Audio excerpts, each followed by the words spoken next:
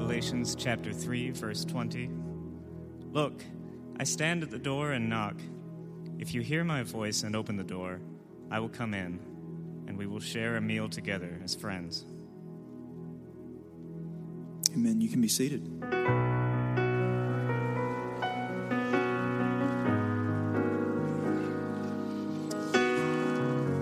Morning. How's everybody? Good. All right. I'm good. Thank you, Dave. Remember last week how I told you guys, like, we got this teaching stand so I could see, like, my eyes are getting bad, and the other one was too low. Remember how I told you that? So, had my eyes checked this weekend, and I ordered bifocals. It's just happening. It's happening. Oh, entropy. So, all right. So here we go. We've set aside several Sundays, 4 Sundays actually, to reflect on 4 things that the church does when it's in the room that the church meets in. So not just this church, but every church all over the world. When the churches huddle up and get in their rooms on Sundays, these 4 different things that we do, and we've been doing ever since the church began. And the 4 things are a bit odd to anyone who's outside of the church culture. We've talked about that. They're simply odd primarily because they're old. They're very, very old behaviors that the church has done, again, from the start, and some of them even predate the existence of the church. But they are original to the Jesus communities of the first century and have been a part of the church rhythms ever since. And on the surface, they seem quite simple. We talked about baptism, what that means, what that looks like, and so on. We talked about the Bible last week. Next week, we'll talk about prayer, all these things we do together in this room. And then today, we'll talk about the communion. And kind of the guiding text for us is this little description in the book of Acts. Luke talks about the early church saying, so those who received his word were baptized, and they were added to that day about 3,000 souls, and they devoted themselves to the apostles' teaching, to the fellowship, and to the breaking of bread, and to the prayers. Let's say the breaking of bread together. The breaking of bread. That's going to be the thing that we zero in on today. Now, the thing about each of these things that you see on the screen, baptism, the scriptures, the teachings, the breaking of bread, and the prayers, they're all things that we actually do. Those are things that we participate in.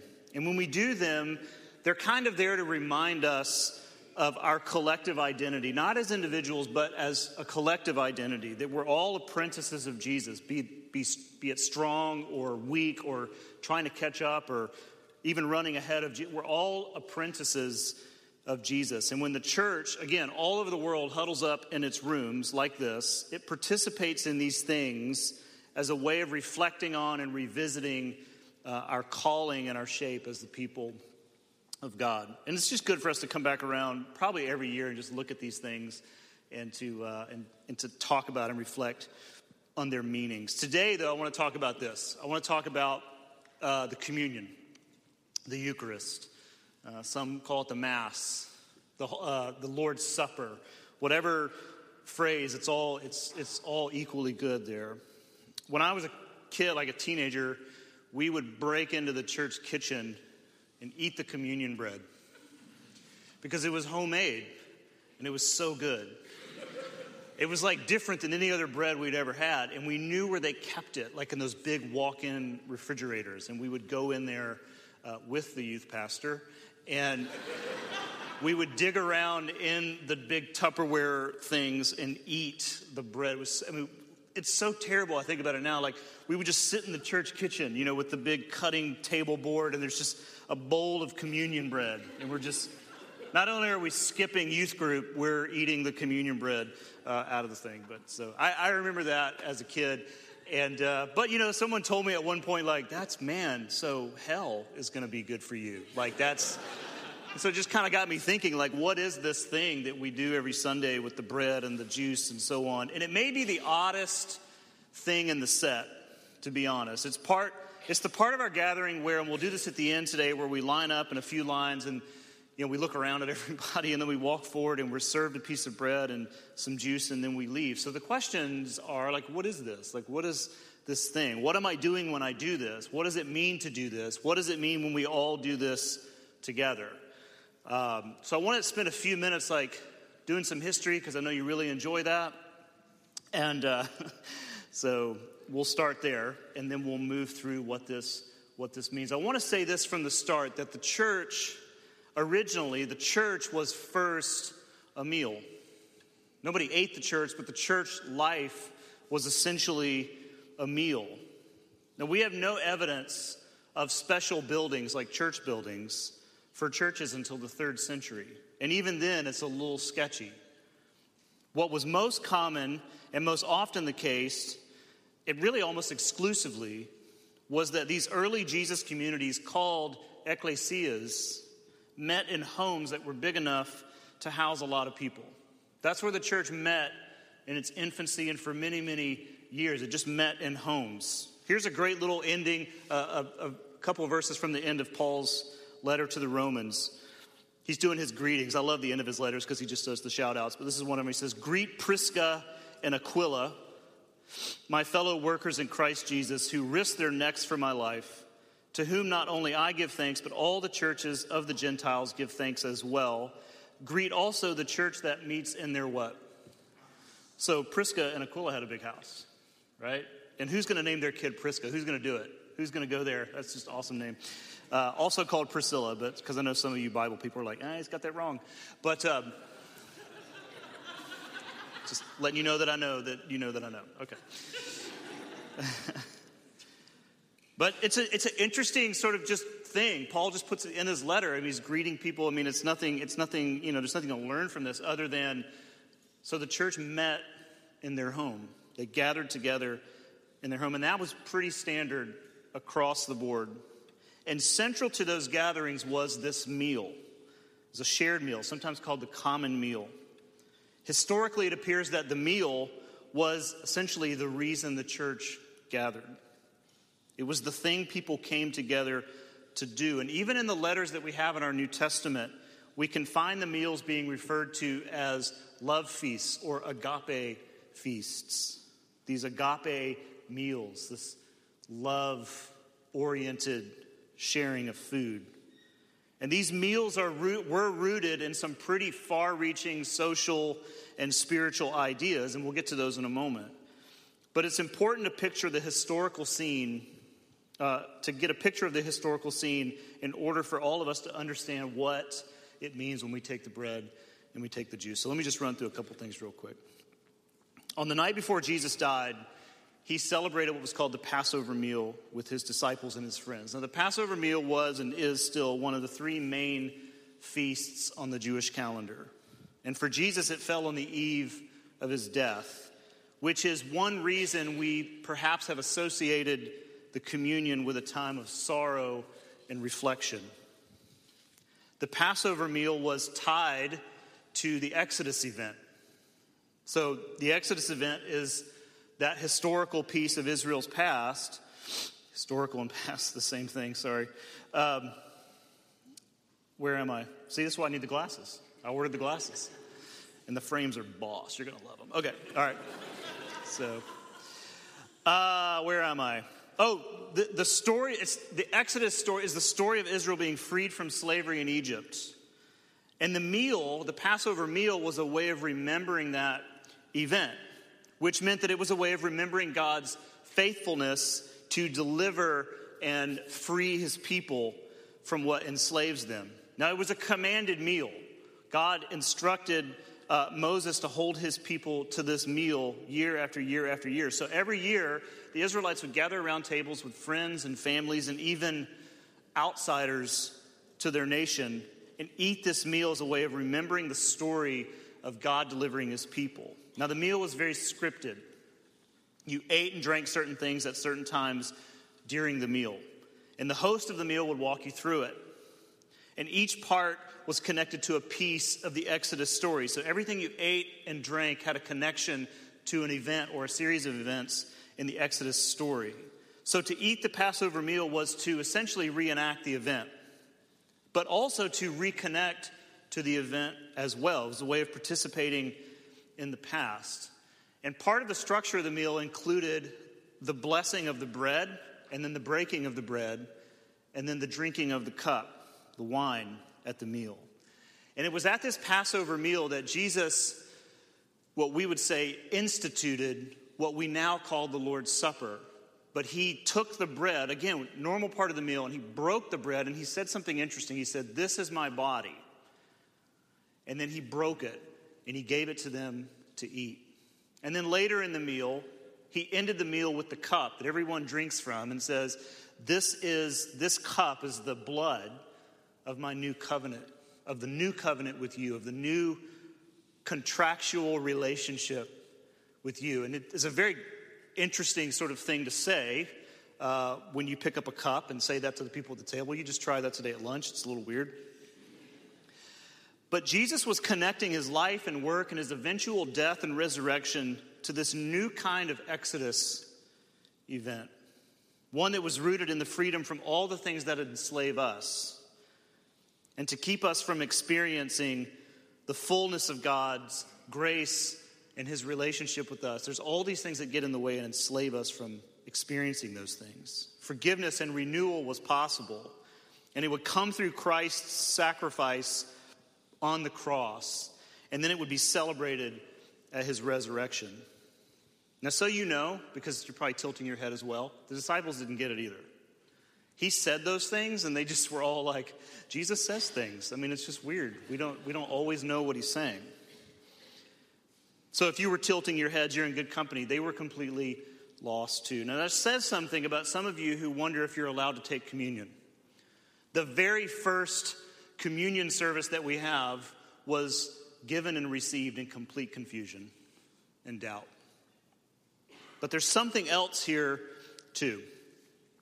The whole ministry of Jesus really can be traced through the meals that he had with people. I mean, a quick read through the gospel narratives reveals one thing, and that's that Jesus loved to eat.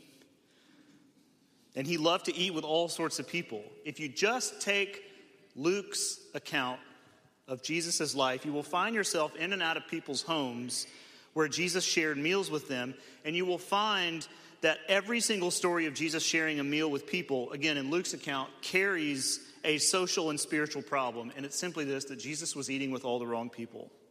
Sinners and tax collectors and the like. He was just not eating with the right people. And the disciples of Jesus experienced those very meals with him.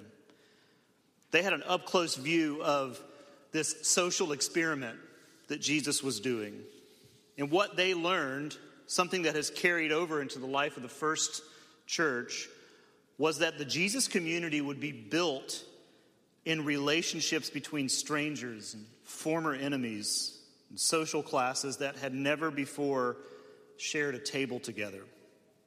So there was a spiritual component to communion, that it reminded the early church of the Passover meal that the disciples shared with Jesus on the night before his death, and how that meal reminds them of the freedom from sin that comes through Christ. But there was also this social component, that the table of God had an endless amount of extensions and leaves, and it just kept growing, and that everyone was and still is invited to sit at God's table.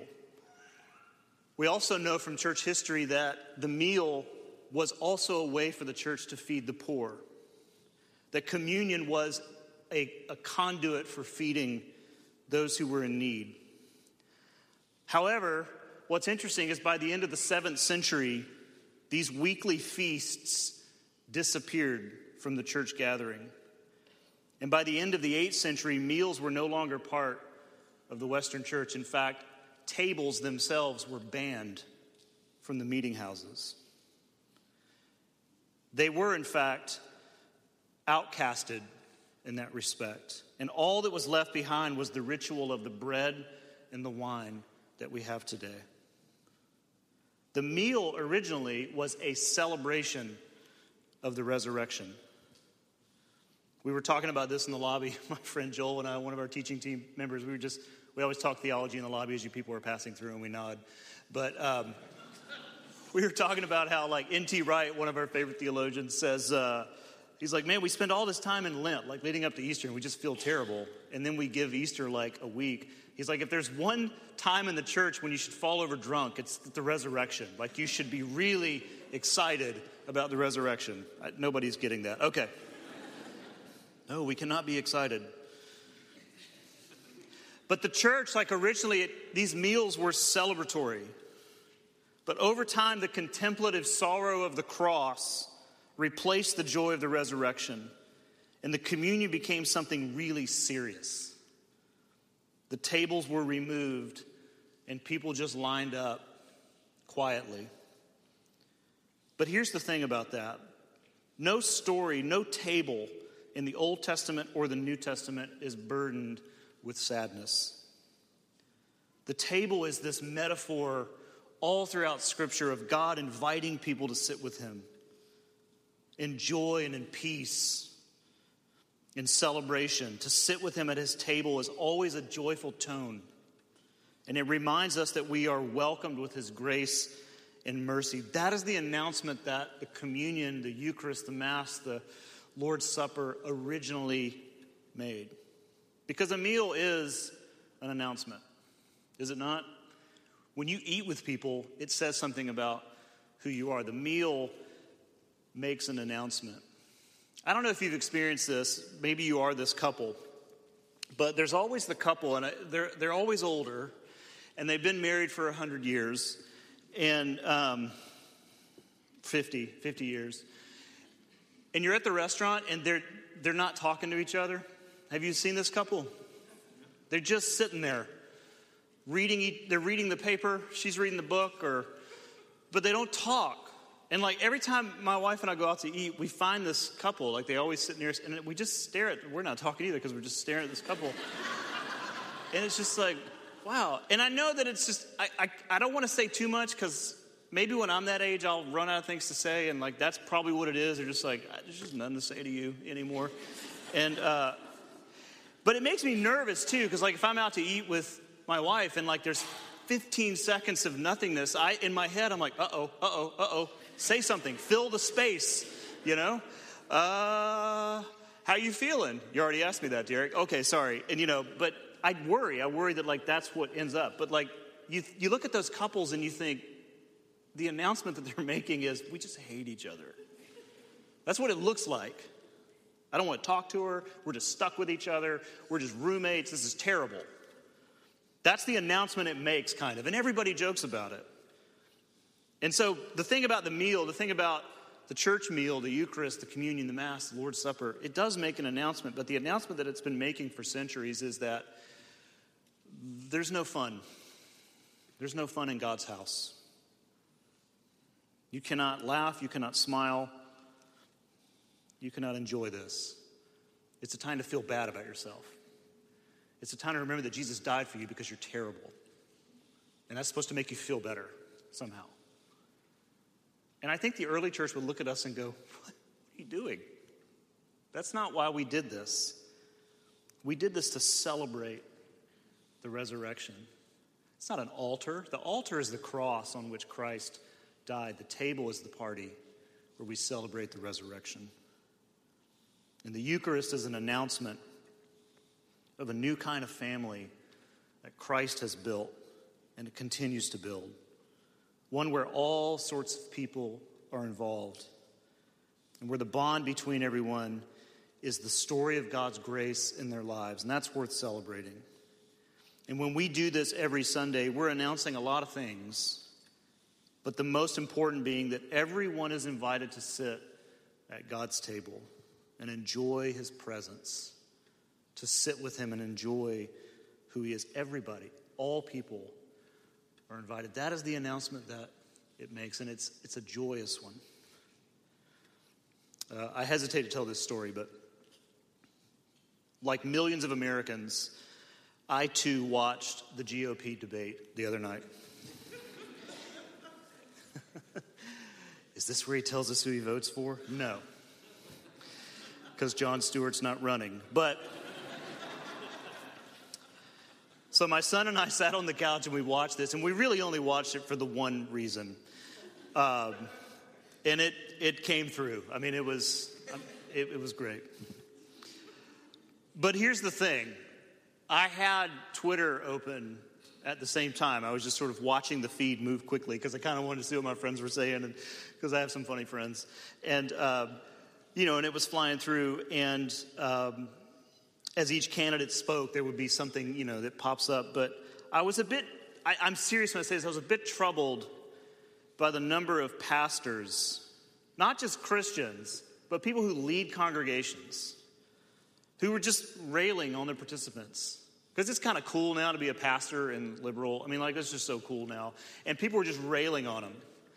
And I'm not talking about like solid, objective observations regarding policies or stances or on this or that. It's nothing like that. I'm talking about the lunchroom behavior of a middle schooler, where they just hurl insults and criticisms really just to appear taller and stronger and more fearless than they really are. That's all it was. It was just like, and I won't even repeat, but it's just like, I can't believe you just said that about a person, regardless of what you think of them or their policies and whatever. But I'm just really troubled by just the number of pastors that just felt like they had to do that. And here's why that matters to me, and it should matter to you. It matters in this one major way, and it's simply this, that our churches, every church by the way, our churches are filled with people who are not like-minded. And they're not like-minded when it comes to politics. At least that's the way the church should be.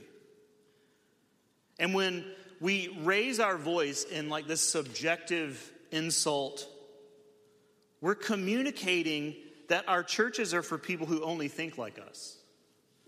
And damned be those who don't. And it's really just arrogance, is really all it is. And here's the thing that troubled me the most, because we'll do this in a moment. But all the lines for communion this Sunday will be stacked with people who disagree on things like abortion, gay marriage, the war, taxes, transportation bills.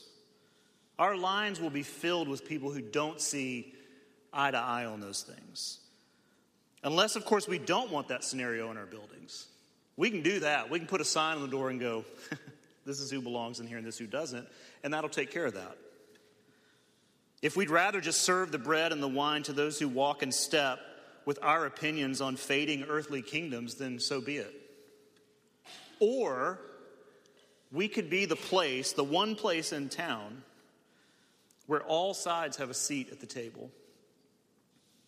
And if we could do that, then maybe, just maybe, the head of the table will have the final say. And for that moment in time, we all focus on a different kingdom. Because anything that we think is so important here, it will fade. And the church is really a place where people, and I'm going back in history here, the church is really a place where people share a meal within earshot of a system that says, you can't be together. You have nothing in common. Rowan Williams says it this way: for a short time, when we gather as God's guests at God's table, the church becomes what it is meant to be, a community of strangers who have become guests together and are listening to the invitation of God. Let me just close with a couple things. This summer, we went back to one service and honestly loved it. And it was kind of like the magician. He kind of throws things over here to keep you from over here. So we thought, well, maybe they won't like one service, so we'll add brunches. So that was sort of our thing, like, hey, look over here, we got food. And it turned out that after a couple of those, we really, really loved them. And as it turns out, I was sort of working on this. And we kind of got in a round table as a staff team, and I just said, I kind of think we should keep things the way they are. Not because it's easy, because that's actually not all that easy, but there's something core to about sitting together at a table and sharing a meal together. And so that's why we made the decision, if you get our emails, we're just going to hold this schedule as long as we can. And because for us, the first brunch that we had in this room, by the way, it was completely clunky and chaotic. I mean, okay, move the chairs, and it was like, that didn't work out well at all. We're rolling tables in, but I went home not feeling bad about how unprofessional it was. Because that's not the point. The point is that we all pitch in and we all grab a part of the table and we all pull up our chair and we sit down with people who we know and don't know, and we just look at each other and go, so this is church. Tell me about your life. Tell me your story. Tell me your history. Who are you? There was one table that was so interesting. Like, we had 15 tables in the room, and one table ended up being all these people who were getting their PhDs. And they didn't really know each other. We're just like, how does that happen? I mean, they could have sat anywhere. And yet they're learning about each other. I was getting emails that whole next week going, keep doing this. And so we're like, okay, of course we'll keep doing that. That's why it's really important for us to share the meal. That is communion. When we are chaotic after service and we're throwing chairs to the side and bringing in tables, that is communion. So we're just holding it. So sign up for the next one. It's in 3 weeks. Many of you, I'm assuming that many of you, most of you, did not grow up in what we call the Christian church, Churches of Christ tradition. That's the building you're in, by the way. And I say that because it's the Deep South and it's hardly, we have a little showing here. There's not a lot of us here. In fact, our church is the only Christian church of that tradition in the city limits of Atlanta, and there are only 3 inside the perimeter, one of which is actually selling their property and moving to Noonan, the South Rim. And the other church, the other remaining Christian church, is the one that we started 2 years ago in East Point. So, I mean, there's just not a lot of us here. And so maybe you've wondered what it is and where it came from or whatever, but it's not actually a really old tradition. It has its roots in like the Second Great Awakening, kind of on the frontier, as people were moving through the Midwest, late 18th, early 19th century.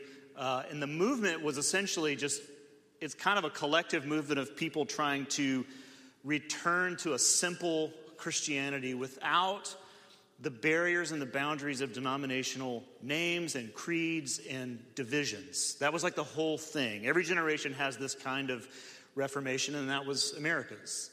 And there's all these great stories of, none of those people, by the way, left their churches. They just sought out unity among believers.